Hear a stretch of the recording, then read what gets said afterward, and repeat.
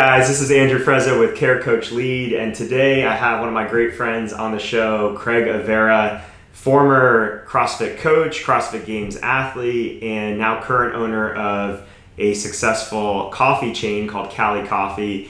They have 2 successful locations, and how many do you have in the works right now? We have 6 more leases signed and a bunch more to follow. Yeah, so we're going to be talking about all things for Craig's CrossFit career, what he learned about coaching, personal training. He's worked with some of the most high-end clientele out there when he was coaching, and then what he learned. He actually once opened up a Cali Coffee years ago that failed, and then now this next version, he's doing it right, and it's been extremely successful. So there's like a ton of things that we're going to dive into today, and but I want to hear it from your side of things a little bit, Craig. So talk us through, like, where'd you get into the coffee business, and then how did CrossFit come up for you?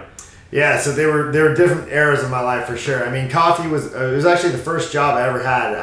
I applied at McDonald's. They denied me. They wouldn't let me work there. So I was not a burger flipper. You were not good enough for McDonald's. No, they wouldn't have me. So this could be a different conversation had they gone that route. But then I applied at a local coffee shop. There was a drive-through concept, and at the age of 16, it was my first job aside from like mowing lawns in the summer. And I just instantly fell in love with it, and it was weird, but it was kind of, you're always evolving, you know, as a person every day. But even at that age, I was kind of like, man, this could be it. Like, and I kind of, it defined my path in the years to come, and it really demotivated me from like going to school, because I'm like, I know my path, and I think it's a different one than the traditional college path after high school. So that was Dutch Brothers, right? And they're still killing it. I think they just went public last year as a company. They're crushing. So what was it about that was like, why wasn't that just like a Starbucks job that you work for 2 years and then you go move on to something else? What was that made that more than just a regular job? Yeah, I mean, it was the connection and just the whole energy I got. I mean, it was a job where,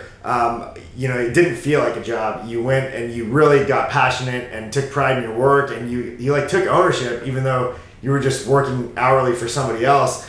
And, I didn't know any of the economics behind it, really. I just knew it was a really busy, fun atmosphere, and something that I was like, man, I could do this long in the future and teach people how to do it and kind of recreate this vibe and bring something positive to any community we open in. Yeah, and for anybody who's not gone to either Dutch Brothers or your locations, the Cali Coffee locations here in South Florida, it's like a party in there. Like, it's a drive-through concept, but like, you're a little bit of taste of being at the window or whatever. You guys are high energy, it's super fun, and it's quick too. It's super fast. Exactly. And I could see where if you're inside that environment, it's like a party with your friends all day long. It's hard to leave. I mean, our employees literally now, we have some of the best. We started out as one employee working, and me and my business partner, Rose, it was just us 3. And, we put in crazy hours in the beginning, and we wanted to be there for like every drink, every interaction, every conversation. We were like crazy amounts of FOMO if we weren't physically there. But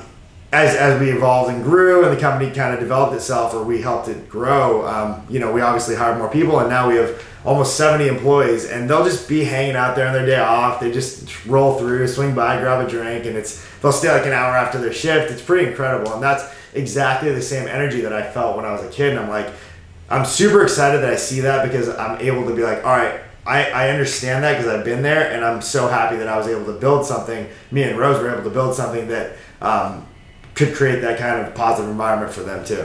Yeah. Okay. So then, where did CrossFit show up, and was that before or after you decided to open up your own version of this Cali Coffee the first time around? Yeah. So original Cali Coffee, the one that did not do so well. I opened up. I was 19 years old, so I was going to Oregon State University, and I was just I was not motivated. I think I didn't go to class very much. I pretty much just worked out and kind of was an 18-year-old kid that was like, I don't need to be here. I don't want to be here, so I'm not going to go to class. Mm-hmm. And it was frustrating for me, and probably for my parents too, because they were like, why isn't he going to class? What's going on? But I was like, look, guys, I dropped out after 1 semester, and I was like, this is not for me, and I'm going to be here for 4 years. Like, I'm just going to rack up a bunch of debt. Like, why? Why don't I take that money and this, my youth right now and try and put in an idea that I want to apply it to? And so reluctantly at first, but they came around, and they were very supportive in the end. They were like, all right, maybe it's not for you, and that's totally fine, which is probably a hard pill for them to swallow. But opened up the first Cali Coffee when I was 19 with my then business partner, and we created all the logos and all the drink names and all this stuff. But I was young, I was 19. I still wanted to go out and I wanted to socialize, and I think I was like, in my heart, I wanted to be there, but like physically, like there was that other side of me that was like, yeah, but I also want this balance, and I want to be out, partying with my friends and stuff. And it never allowed me to like immerse myself in the way that I know now you need to be. Like, where was that first location? It was actually in California. So the name, regardless, the name was going to be Cali Coffee. I don't know how nobody took that before, but it's trademarked now by us, so it cannot be sniped. But it was Southern California, about an hour and a half east of Los Angeles, which is where I ended up starting the CrossFit scene. Okay. Yeah, I think the Cali Coffee name actually works better outside of California than it works inside of Ironically, California. yes, it does. Okay, so tell us about the CrossFit journey, because you got some pretty cool stories and experiences through that. Yeah, the best days, man, for sure. I mean, I fell in love with CrossFit just the same way I did with the coffee world. So, we had the original Cali Coffee from when I was 19 to about 21, and then it just wasn't going well. It was like 2006, 2007. We started out doing okay. We were like, man, we're keeping the lights on. Everyone's getting paid. This is great. And it came to a point where we were no longer hitting those numbers, and we were like, it's time to throw in the towel and admit defeat. We tried for a long time, but it just wasn't in the cards at that time in that location. And so, it was okay though. We failed and moved on to something else. And that's kind of when I was like, okay, well, what's my next passion? And I always have been active. I played, 4 sports in high school. I wasn't good at a couple of them. I was terrible at a couple, but I dabbled, and I was a very active person and loved to work out. So CrossFit back then, this is like 2009, so it wasn't as sexy and like well known as it is now.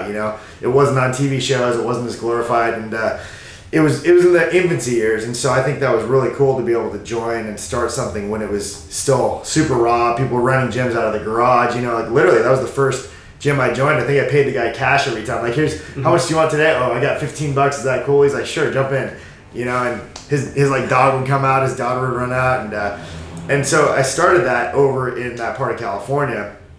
But then when I moved out to LA, I got into acting. That was the goal. I didn't get too deep into it, but I was trying to become an actor. I was like, all right, maybe I'll like this. Like, it was a total cliche. Like, let's go act or sing or dance.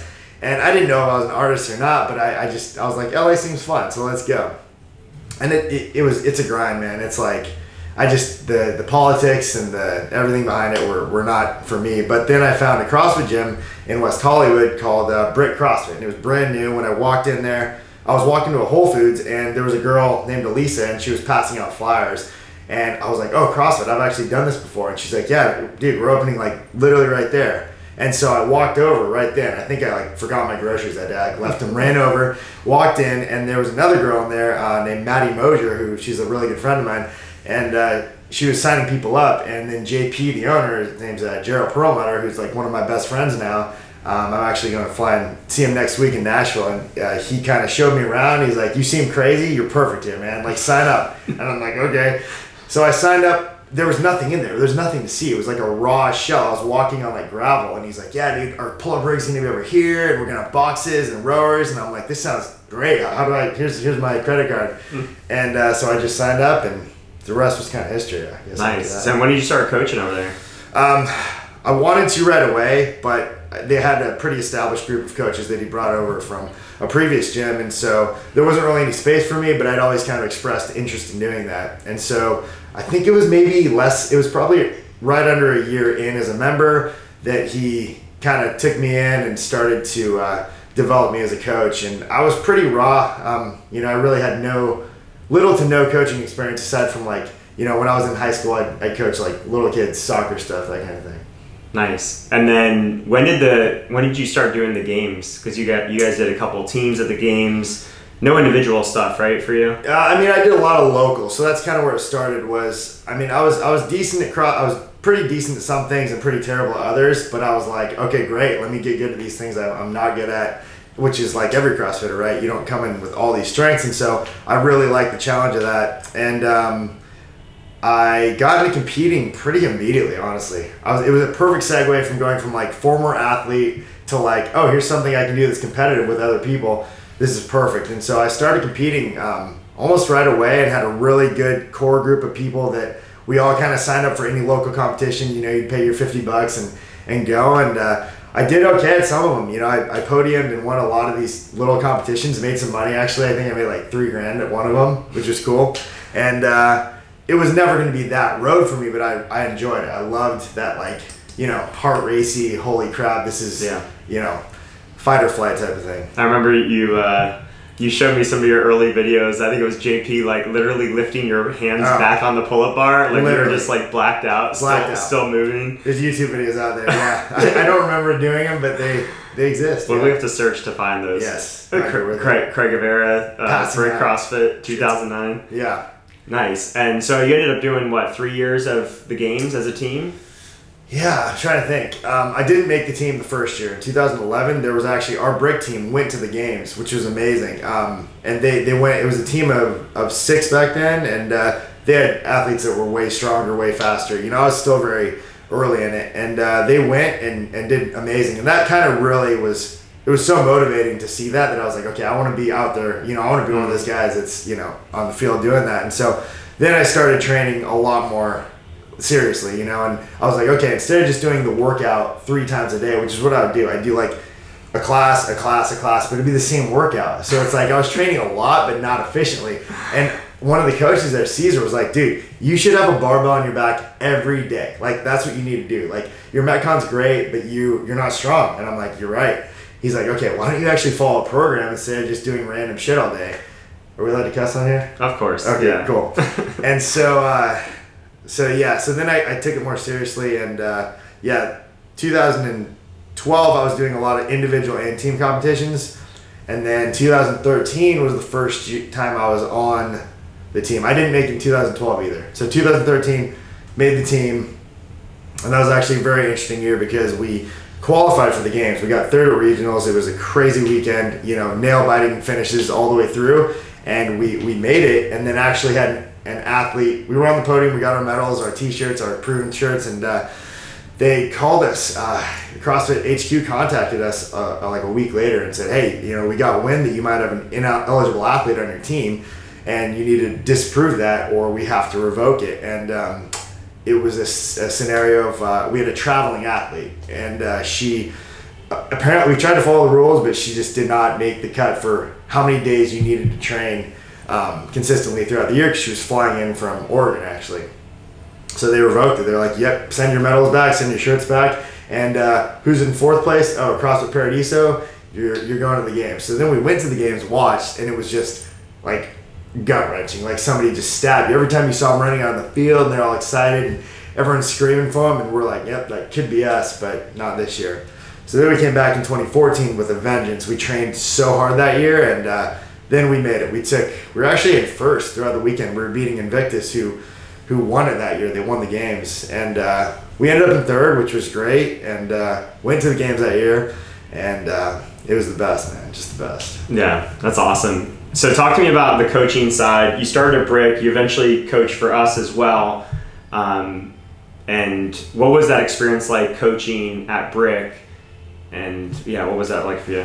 I loved it. I mean, I think the energy is very different. And again, like CrossFit's gone through so much progression throughout the years that when I coached at Brick, it may have been a little bit different of a monster than when I came over here. And I mean, I've been to so many gyms, and working at Brick and working here they were both like just the best in so many ways. And they had so many different nuances that were, I was like, wow, like Brick does it one way here, CrossFit Palm Beach, now Fit Town does it this way over here. And I'm like, neither are wrong. I think there were different approaches, like with anything in life.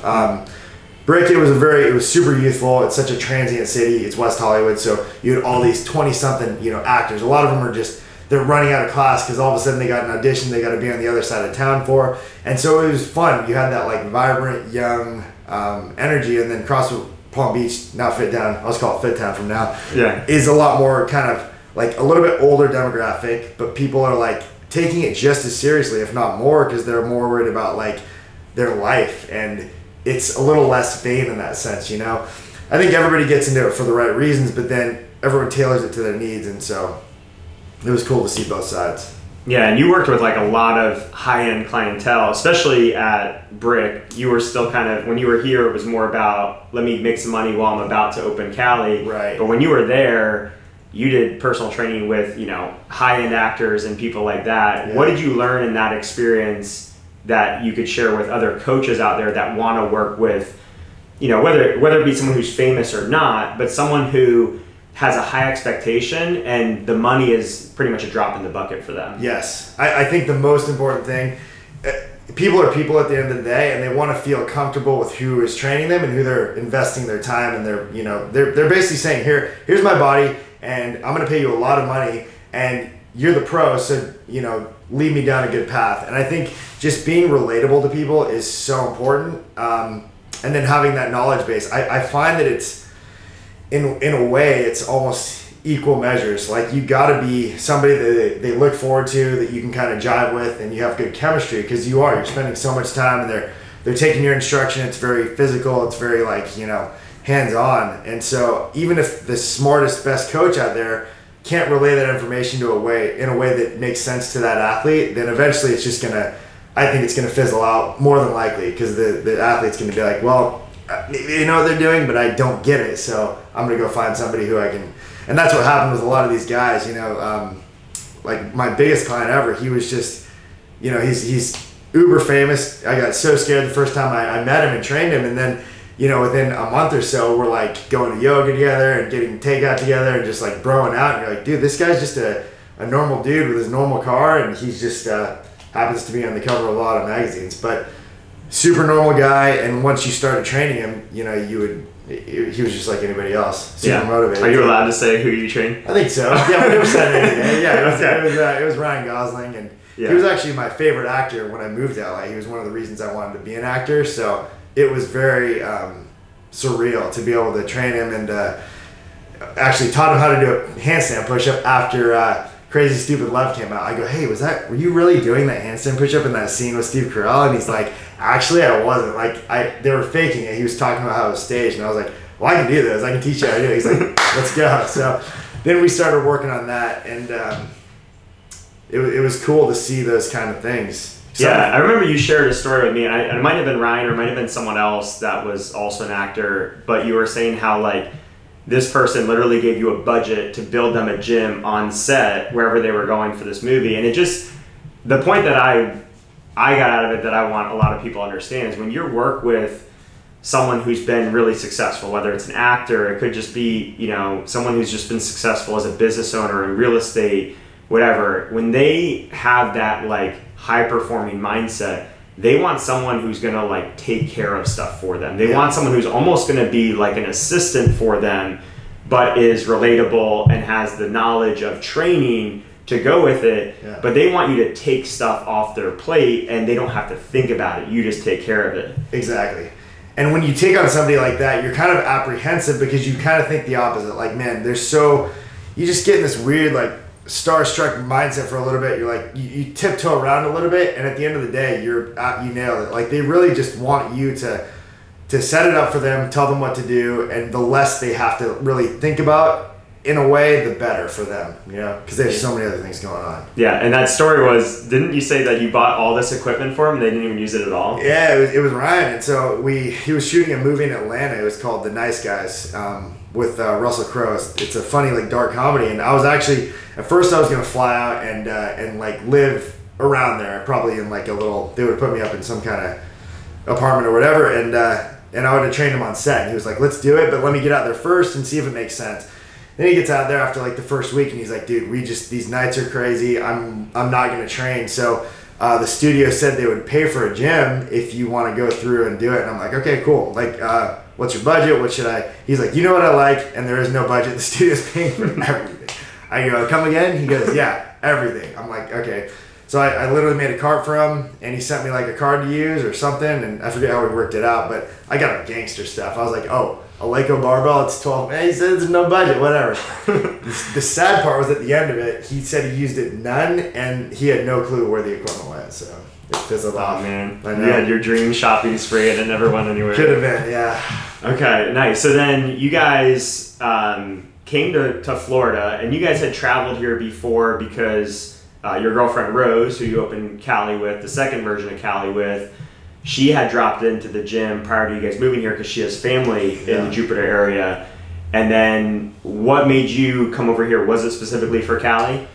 So I'd never really been to Florida at all, but she was very familiar, like you said. And really, it was kind of just, we were looking at the country and just saying, hey, where can we take the concept of Cali Coffee and kind of put our flagship location down? And we looked all over. We were looking at just random places, kind of, we wanted to change. We wanted to be in an unsaturated market. And I mean, geographically, Florida makes the most sense. It's like way down there. And so she was familiar with it. So we were like, all right, let's hop on a plane. She's like, I think it'll do well here, but I'm not sure. I want you to see it. So we flew out. And as soon as I'm looking out the window of the plane. And I'm like, oh my God, it looks like a flat California. This is awesome. And we land, and it was super hot. I remember it was just like sweating. And I'm like, where are we? This is crazy. But then as soon as we started driving around, I realized that it was perfect. And like within 10 minutes, I was like, this is it. Let's start packing and let's move here. And that's exactly what we did. We spent a couple days just kind of scoping it out. And as soon as we flew back, we packed up and flew right back and started living here. Yeah, I remember when you guys were here, it seemed like you guys were really looking to have your first flagship location in our area in Jupiter, because that's where your home base was. You were coaching at the gym, working out of the gym, and that Jupiter was kind of pushing back against drive-thrus. And it ended up being like, we didn't hire you at first as a coach because we thought your only goal was to open up Cali, and it seemed like, okay, in 6 months, we were only going to hire you for 6 months only for you to go and leave. Yeah. And then that dragged on for several years at that point. So you guys finally opened up a location in Hollywood, Florida. But my viewpoint, seeing it from the outside, it was almost like a good thing that you got pushed back so far, because the amount of stuff that you built out for the brand prior to opening in day one seemed to really set the stage for you guys to hit the ground running. So I'd love to hear what your thoughts were on that time frame, but also what you tried to do different this second time around with Cali that you didn't do right when you first tried to open up that location in California. Yeah, so on that point first, I mean, there was like a lot of time and effort spent into making the brand look like a brand, not just like a mom and pop shop. I think I've always been a very huge fan of branding and marketing and just like that eye appeal, that visual appeal that people get, because I just appreciate it. And so you're right, everything took like 10 times longer than we expected. We thought we were going to come down, find a location, sign a lease, build it out. We'd be serving coffee in like 3 to 6 months. I mean, and it literally took from the time we signed the lease, which was 6 months after we moved here, took us 2 years from lease signing to actually serving coffee. There's so much red tape and steps that you just can't avoid. And the building was being built. You didn't have it wasn't an existing building. That's exactly true too. Yeah. So we didn't go into like a plaza because in my head, like the first Cali had to be a standalone, had to be a freestanding, like very familiar to what my grassroots are from, and I wouldn't like have done it any other way. And so to do that, there's like a whole nother list of things you got to go through, and all these city commission meetings and DRCs and PNZs and yada yada yada. And it's a whole lot of red tape that you just, as a passionate coffee maker, you don't realize that until you evolve into an entrepreneur by seeing all those things. Yeah. So it was almost like and then in the interim, while all that was going on, and there was a lot of uncertainty, because even as you're going through this, because you've never gone through it, you still don't know how far away the finish line is. You're like, oh, okay, so I have 92 more things that I have to go through that are out of my control before I can open. Sweet, this is awesome. And everything costs money every step of the way, of course, and time.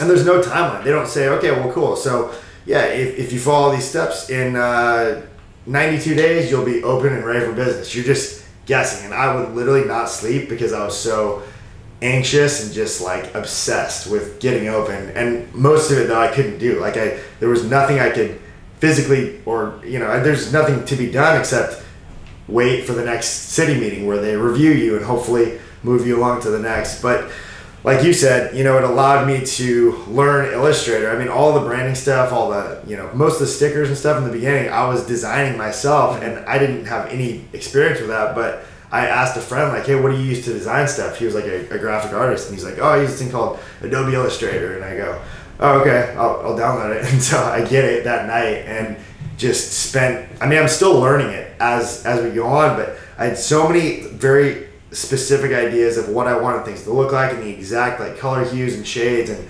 how curved I wanted the lines to be on the logo and that kind of thing. And I was like, well, fuck it, I'll just do it myself because it's going to take me just as long to hire somebody and have to explain what's in my head to them, because every little detail I'm just like so psychotic about. And so I taught myself how to use that, and it really does pay off. And now I'm still designing stuff because I really enjoy it. I was up last night till like 1 a.m. redesigning the menu for the 6th time, and I enjoy it. I love progress and evolution and never getting complacent. Yeah, I think that single decision alone was a huge difference maker for you and the success of the company, of you deciding to do Illustrator. And I know you guys do sticker day at the beginning of each month. Yeah. Every month you come up with a new sticker, and that's become like this like cult following just in the stickers. You said some people like resell them, right, for a huge amount of money. Yeah.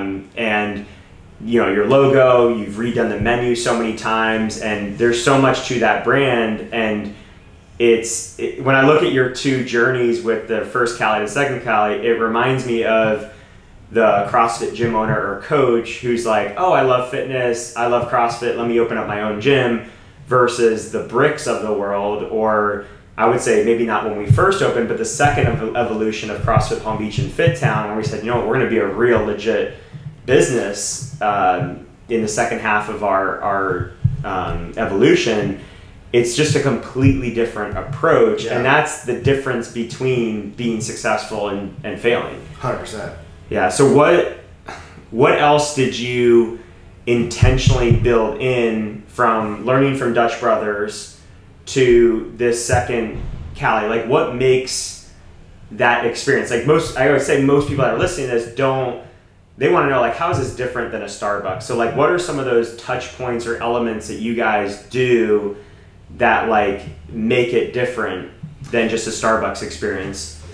On that end, it's mainly just, it sounds cliche, but it is the experience that's provided. Like from the time they pull into the parking lot and see like our vibrant yellow and blue colors, and like on our Hollywood like monument sign, it says something that a Starbucks would never put on there. It says "Seize and Slay," because I didn't have enough room to put our full slogan, which is "Seize the day, slay the night," and that's kind of just our mantra of how we approach the day and our attitude towards everything. I mean, we really don't even, we serve coffee and Red Bulls, but we always say that we're like in the people and the relationship business, and that's really what we focus on. And then we got to serve them something to keep them coming back. So we give them coffee, and we do a pretty damn good job of it. And our drinks are fun and all that, but we really focus. I mean, when we hire a new person, it's literally 100%, okay, what's your personality like, and can you relate to people around you? And that's all we care about. If people come in and they're like, I worked at Starbucks for 6 months, here you go, like, and they think they're a shoo-in, And I'm like, I don't care about that at all, yeah. But can you talk to somebody and hold a conversation and connect to them on like a daily level? And that's the biggest thing, is customer service at the forefront always, and just doing just stuff that's above and beyond. Like when it's raining, going out and still giving somebody the same level of attention as if it was whatever out, or giving their kids lollipops, their dogs little pup cups. And I know Starbucks, I think, does that too, but we learned the dog's name, and like when they were born, if they're having puppies, we help them adopt their puppies out. Just all that kind of stuff. We really become a part of this person's, not only their morning coffee, but their whole daily routine. And around the holidays, they're giving us Christmas cards and gifts and goodies, and like they like take us in as part of their family too. So I mean, we give back to them, but they really take such good care of us. It's like this whole amazing relationship. Yeah, some of the things I picked up on is like you guys write like really like fun motivational stuff on like the lids. You guys do whipped cream on the straws. Yeah. You guys literally like run out to the cars. So I mean, if anybody hasn't followed you on social media, I mean, you have sometimes 50 cars in line at your stores at any given time, and you're meeting, I mean, you might be meeting the 10th or 12th car in line, get their order on iPad, and it's speed. I think speed is one of the things that, combined with the energy of your brand, is super valuable, because you have this super bubbly, fun, high energy brand, but then you actually have true speed of service to match. So people are, in a weird way, they're happy to wait 40 minutes for a coffee, because once it's their turn, they see how you guys deliver. versus if there was 8 cars in line, they wouldn't wait that same amount of time because they'd be like so frustrated about how slow it is. It's like they know that you guys are going to deliver and just turn it over so fast.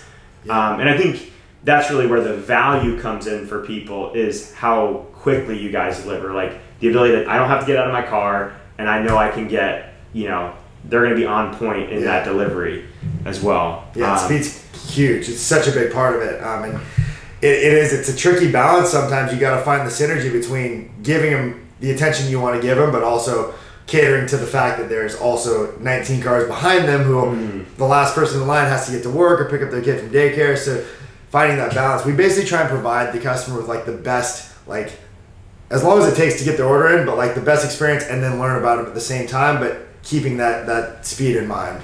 Yeah, it's so similar to CrossFit because you might have a class of 15 or 20 people and you're trying to say hi to everybody prior to that class starting, use their name. But it can't just be like, oh, hey Craig, hey Rose, hey John, hey Tim. Like it can't be so fast that you're just checking the box to say everybody's name. You have to do it in a way that feels sincere to them and feels sincere to you, where you're not just rushing through everybody to say everyone's name, but everyone still gets acknowledged.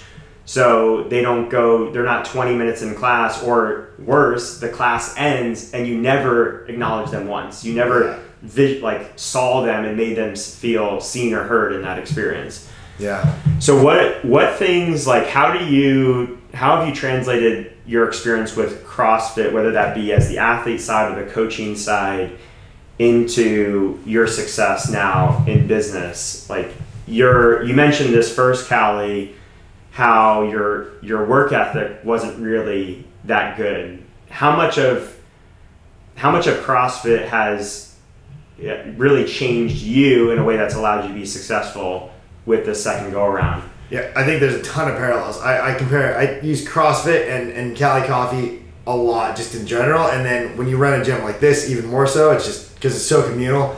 But yeah, I think both parts, a lot of it was just me outgrowing my 20s and becoming smart and prioritizing things. And I've always been kind of entrepreneurial, but I think there's so many elements from both sides as an athlete.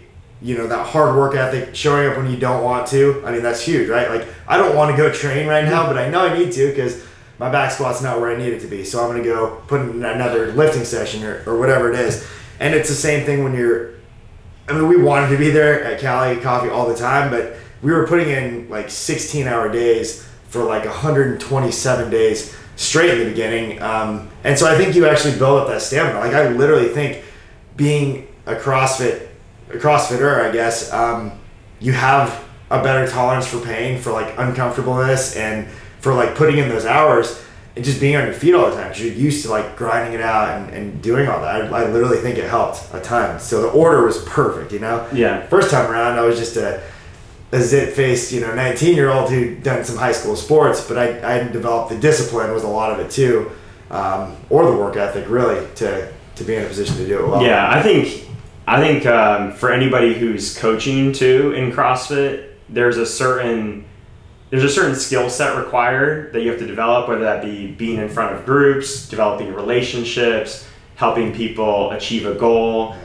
creating a plan for that so someone can help achieve a goal. But I just think, like, regardless of where you go, CrossFit coaching and personal training can be such a great way to develop the skills to be successful wherever you go next. Like the same way I would say pretty much everyone should either work like service or sales at some point in their life. I think that the CrossFit space, the functional fitness space, can be a great way to just develop skills that translate so many other places. Yeah. Nice. When it comes to you have multiple locations and you're overseeing, how big is your staff now? We have almost 70 people. And really, I mean, we do have 70 once all the kids that are at UCF and UF and all the Fs, all the state colleges and stuff, once they come back for the holidays, they want to work here in the summer. Yeah. And then we do have over 70 people. So we have some seasonal people that we'd love to have full time, but they're getting their education. So what have you guys learned about hiring? Because you're hiring for a very specific culture and training as well. Like, what have you learned from when you first started hiring for Cali to now What's changed in that process? Do you mean from the Cali Coffee, original Cali Either Coffee? one. Either that original or even just when you open this Hollywood one, what you're looking for now. I think the principles have always been the same, and they really haven't changed a whole lot. It's like literally we hire based on their energy, their personality, and the ability to connect with people. But with Hollywood, when we first opened, we didn't really need anybody. And then we started getting busier, and we were like not getting any sleep, and we're like trying to find some resemblance of balance in life at all. And so we were like, okay, we're ready to hire somebody else on and basically trust them, because now they're 25% of our entire staff, because we had only one other employee. So they went from 3 to 4. That's a big jump. It's not going from 99 to 100. And so we were very picky, and you got to trust that person with something that you just spent your entire life basically building, and especially the last few years.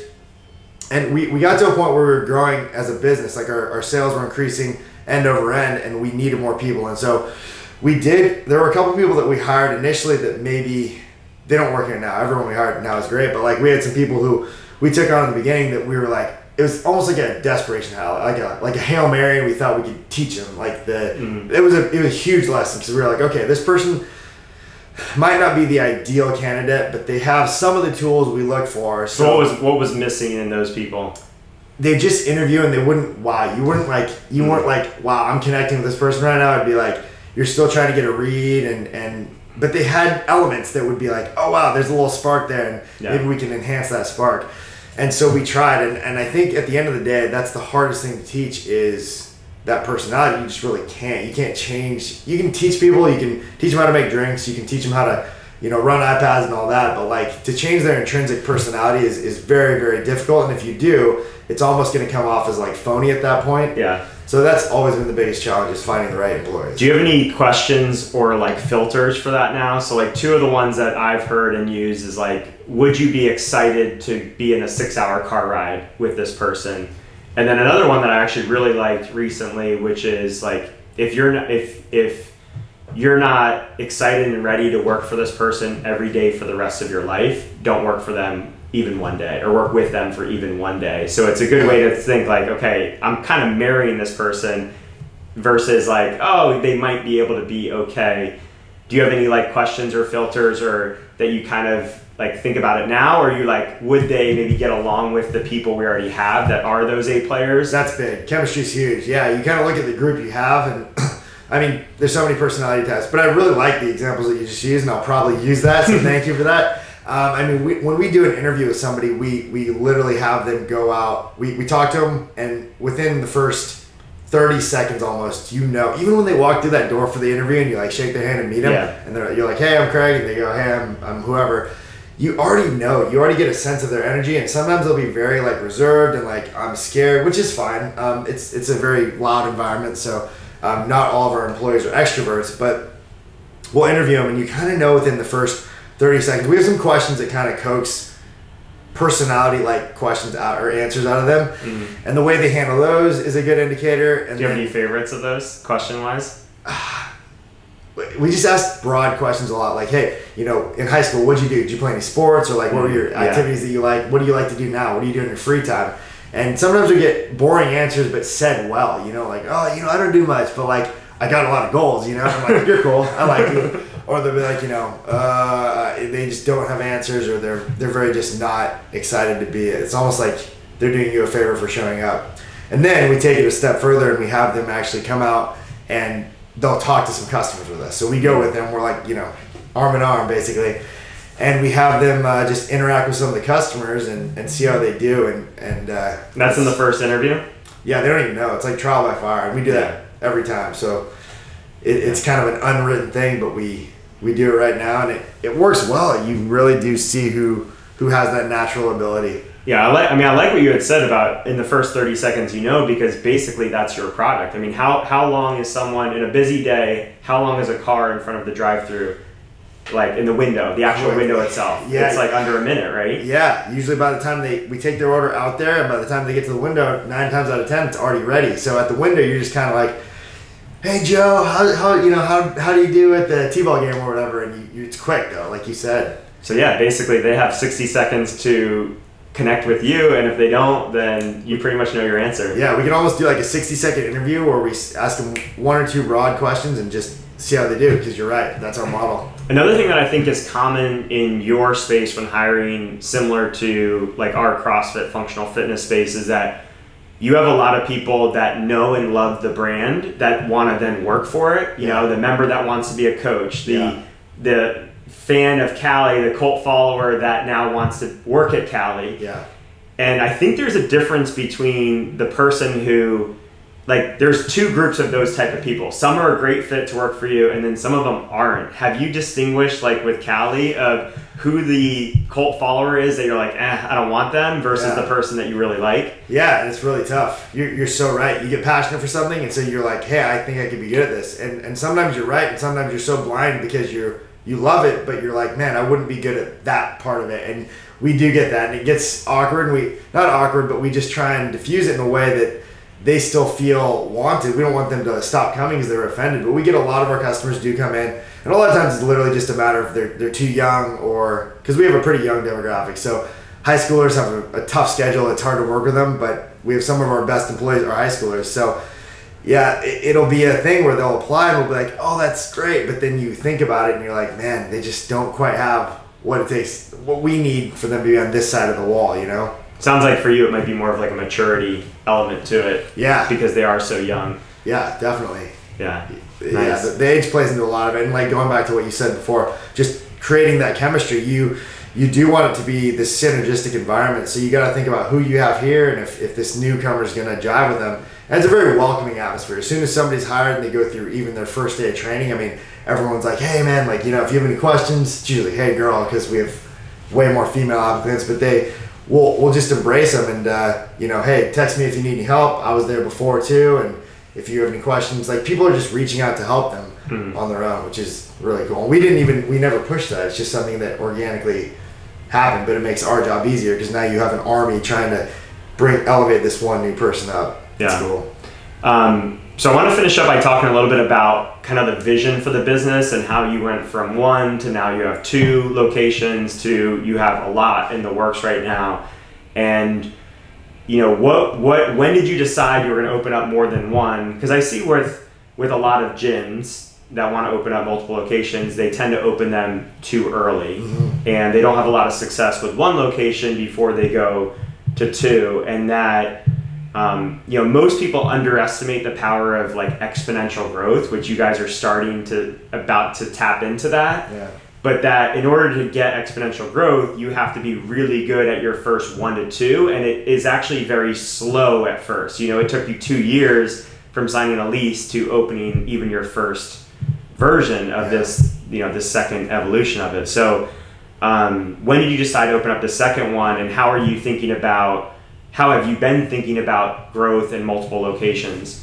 It's a great question, and it's evolved a lot. I mean, you couldn't have said it better though. The first location is always the one where you're working out any kink, because theoretically you have this idea of what it's going to go like, but when you actually start working and doing everything, it's totally different. So you're creating these systems and, you know, training systems and ordering systems and supply chain things, and you got to dial that first one in before you should even think about number 2. But then you also still do have to think about number 2 because it's going to take another 2 years to develop. So you're like, if I want another store to be open in 2 years from now, I got to actually sign something today. So it's a combination of like foresight as well, because you're kind of predicting where you're going to be over the next 2 years as that second store is being developed. And did you guys hit I'm trying to remember, because we've talked a lot throughout this, but did you guys hit a certain revenue at the first location before you signed the lease for the second? Were you guys waiting for a certain level of success first, or did you know you were definitely going to do 2 to 3 first? Yeah, I don't think it was like a definitive number though, but I think we got to a point where we're like, business is going well and we're continuing to grow, so we felt safe signing that second lease. Actually, the second lease we signed still isn't even open yet, to give you an idea, and we have 2 other that are going to pass it because some cities are just really slow. So. But I think initially though, we did know, all right, this concept, if it works for us, is too good to just do one. And I do like the idea of springing them up.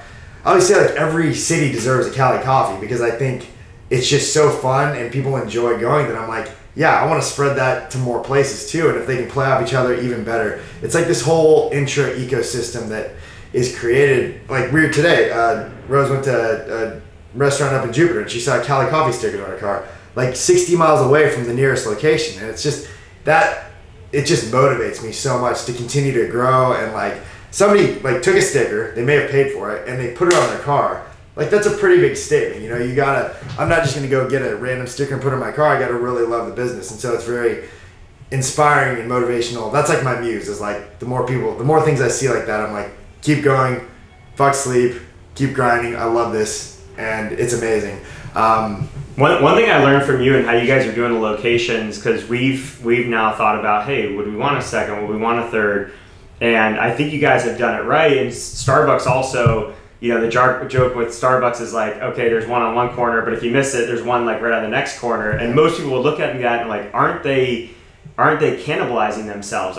Isn't one taking business from the other? But I think you guys are doing it really well, where really you shouldn't open up a second location until your first one is really getting to the point where it's basically overflowing. Exactly. And then when you open that second location, you almost purposely are stealing some of that overflow from the previous location, and you have a built-in market because it's close enough that people already have brand recognition. You already have customers where this location is actually more convenient for them.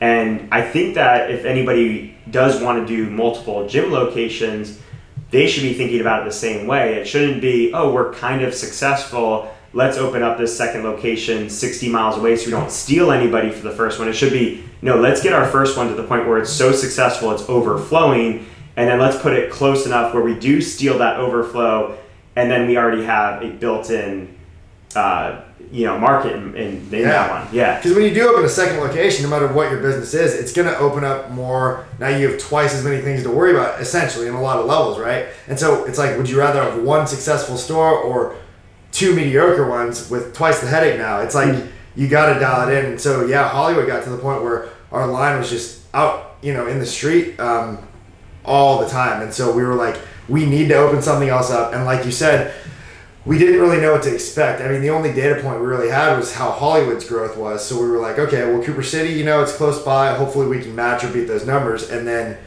we've only been open there for 7 months. And even from day one at Cooper City, it was already busier than Hollywood. So it was like all these people, the anticipation, people were like, oh my God, like when's Cooper City opening? I live 2 miles from there. My daughter goes to school across the street.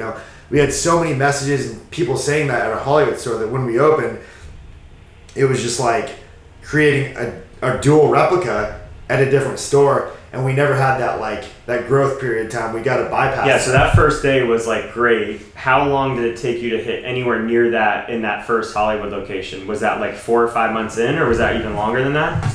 I mean, Hollywood went through a phase before Cooper that it was crushing. It was still, when there was only one Cali Coffee in Hollywood, before Cooper City opened, the previous 3 months were just like bonkers, like bananas. But where Cooper City's at right now, Hollywood only really got there in the maybe 8 months leading up before Cooper City opened. So I guess there was a lot more downtime or slower time with Hollywood, and Cooper City got to kind of warp past that and just start at a pre-established level. Wow. Could you share a good day for you, just so people have an idea of how much you guys are crushing? You don't have to give full numbers and stuff, but what is a good day in terms of drinks or revenue? What are some of your best days you guys have done? I mean, in terms of drinks, we've done, we have busy days, we'll do over 2,000 drinks, which is... And what does that work out to? You said it's every... So we're open for business 990 minutes a day. So you're doing over 2 drinks a minute from 5:30 a.m. to 10 p.m. And obviously it goes like this to curve, but on average you're doing that. So then you look at your peak hours, and some of our peak hours we're averaging 4 drinks a minute, 4 drinks a minute for the entire hour. We'll do 240, 250 drink hours at a single location. And we're just blitzing in there. That's when the line's out, to who knows where. And we got 8 of us in there, music's on 10, and we're just jamming out. And those are honestly the most fun times because the vibe is so good. It's like business feeds business, because people drive by and sometimes they'll be like, oh, I don't want to go there, it's too long of a line. And other times they'll be like, the line's crazy, I got to see what that's about. And they'll pull in just to see. And we have actually developed a lot of new customers that way. Nice. And we'll have to get Rose on here soon as well and talk about kind of like how you guys work together a little bit better. But I'm wondering if you could speak to that a little bit now, of just like, how have you guys, especially now second location, more on the way, like how have you found to divide and conquer in a way and kind of use each other's skill sets? Oh, it's huge. Like Callie would be probably in flames without her. I mean, honestly, like I'm really good at some things and I'm really bad at some other things that she fills those gaps perfectly. And she has no ego, and she's so just goal driven. Or both of our purposes are the same. It's to see Callie grow and thrive and be the best it can possibly be. And so she'll just see where, okay, like Craig's focused over here, so I need to take care of this, and she'll just jump in and do it. And half the time I don't even know she's doing it, but she'll just do it, and all of a sudden it's done. And I'm like, oh, thank you, you did that. So, I mean, she's the best business partner. The chemistry's great, and it works. It's like harmonious. Yeah, and the other thing I noticed with you guys is that you really have built your life around this. You guys don't have kids yet, you have dogs, but like when it comes to where you guys live, the stuff you buy, like everything is really geared towards getting this business successful. And even as you guys have hit this massive success, it's not like, all right, we got all this money, let's go buy all these things. It's very much still very focused on really the game of it, the seeing it be successful, wanting to see how many locations you can do, wanting to see how big you can grow it. It's not like, I mean, even as you guys have gotten the financial means, I think the only thing I see you spend money on is food. Like, you'll splurge on that. But outside of that, I don't really see you, spending a ton of things on, you pretty much keep it simple and it's all about business. Yeah, we don't spend money on anything besides Cali Coffee and food. We just basically are refunneling back into the business to fuel the growth. You're absolutely right. And I think you have to be that obsessed to really do, in my opinion, I think you need to be obsessive with your business. You have to just care so much that you're willing to, you don't even think about the other things. You don't even think like, hey, my business is making me money, so now I'm going to go buy a car. Or hey, my business is making me money, so now I'm just not thinking about vacation. I know that's probably bad. I think you got to some extent enjoy the other things, but for me, the ride itself, like the journey of growth, that's what I just thrive off. I love it. And so I don't care if I don't take a vacation for like 3 years, kind of, because I'm just so enamored by what's going on with Cali. And if I see a location opening that month, that to me is like the most exciting thing that can happen. It's more exciting than going to Fiji or, driving a better car or whatever. Yeah, I think it's really important to build a life that you don't need a vacation from, and to build a life that you actually look forward to Monday morning or whatever the start to your week is, or in your case, you really don't have a start and end. It's just kind of, every day exactly. you're giving it your all towards building this amazing business. Yeah. So yeah, we'll end it there. I appreciate you coming on, Craig. For sure. It's always good chatting with you. So thanks for coming on and making the time. Absolutely, brother. Anytime. Yeah. Thank you.